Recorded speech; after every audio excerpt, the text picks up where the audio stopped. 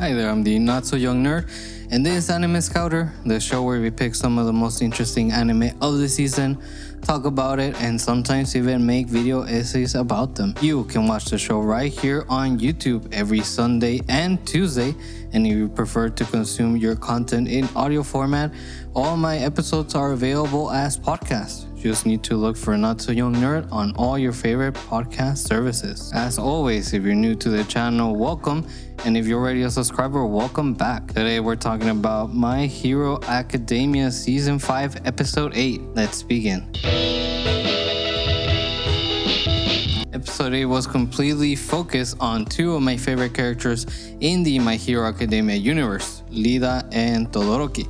I've come to realize that for some reason I like nerdy blue-haired characters, and this isn't the first time. In Bleach, one of my favorite characters was Uryu Ichida, who kinda looks like Lida, and maybe that's why I like Lida so much. Who knows? Anyways, after a little recap of Lida debuting his Recipro Turbo and the intro, we get right into the action in one of the prettiest scenes of the entire season, when Lida becomes unstoppable and glides across the screen like a beautiful ice skating goddess. The visuals are gorgeous. Mudman can't compete against Lida, so what does he do? He runs away like a little bitch. Just kidding. I respect that he recognized he was in a fight that he couldn't win, and instead of staying and losing, he retreated to help his teammates. In a competition, this was by far the smartest decision, but if this was the real world, there's no way that this is a valid strategy for a hero. Imagine coming face to face with a Nomu, and instead of staying and giving it your all, you just run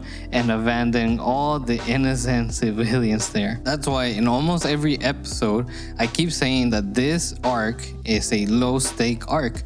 But that's okay because these characters more than earned their break. Lida goes and saves Ojiro from Kagebara, aka Spiral, like a beautiful ice skater earning his gold medal. He puts Kagebara in prison and leaves again to see who else he can save. On the other side of the stage, Todoroki is fighting against Tetsu, aka Real Steel, who is terrifying. Todoroki is launching his ice attacks left and right, but nothing is able to stop him. Todoroki then switches to his fire side, and guess what?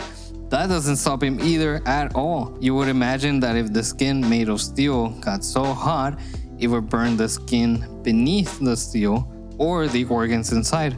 But Real Steel knew this was a limitation by his quirk, so he trained specifically for it by sitting in a furnace for hours at a time. When I saw that, I was like, motherfucker is crazy. He basically did the Arrow torture training where a character gets desensitized to pain and heat by burning themselves little by little. Arrow. What a good show. I miss Stephen Amell. Justin Claiborne, you have failed this city. Anyways, Todoroki is doing his best, but it seems like he's going to lose until he remembers his father yelling at him about a hidden power. This is very reminiscent of King Gohan in Dragon Ball Z. Todoroki wonders why he remembers something like that at a time like this. Then out of nowhere, his whole body gets enveloped in his flames, and his flames are so hot that it melts the world around them. Real Steel can handle how hot Todoroki is, but Mama Ray's no quitter and powers on. At the same time this was happening, Choji is fighting against Rockety, who has adorable pony feet and actually looks like a character from My Little Pony. Choji is standing his ground until Ojiro appears, and then boom, Class 1A seems to be winning again, until Mudman appears and flips the tables again. Using their advantage, Rockety shoots her horns and puts Ojiro in prison, thus tying the score. Going back to Todoroki and Real Steel, the fight of attrition is intense. So intense, Todoroki is about to pass out and Real Steel is, I'm assuming, burning from the inside.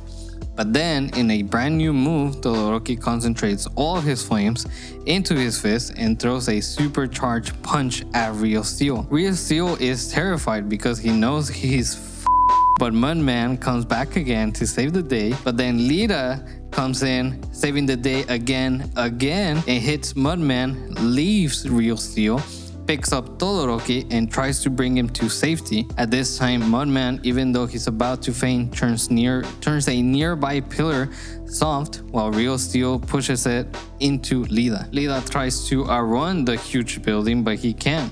So he decides to throw Todoroki away from the danger, sacrificing himself and getting stuck beneath the pillar. Todoroki, Real Steel, Mudman, and Choji are all knocked out. Then, the clock runs out and it's a draw. Now onto my review. What a wonderful episode this was.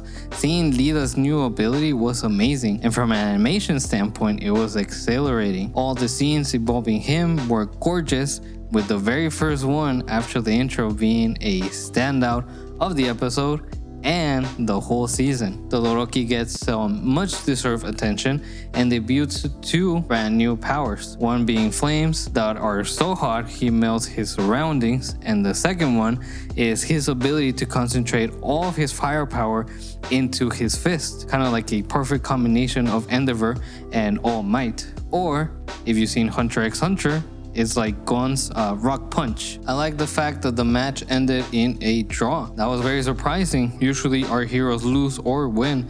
It doesn't end in the middle. Like the Avengers didn't just let Thanos walk away, after they had their match, right? Match 4, which is the next episode, seems to be all about Bakugo, and I'm very, very excited for it. It's hard to get some character development out of Bakugo since his short temper is usually used as a joke. So I'm looking forward for the series to give him some nice depth in the upcoming episodes. Alright, so that was My Hero Academia Season 5, Episode 8. How badass was Todoroki charging his flames into a single punch?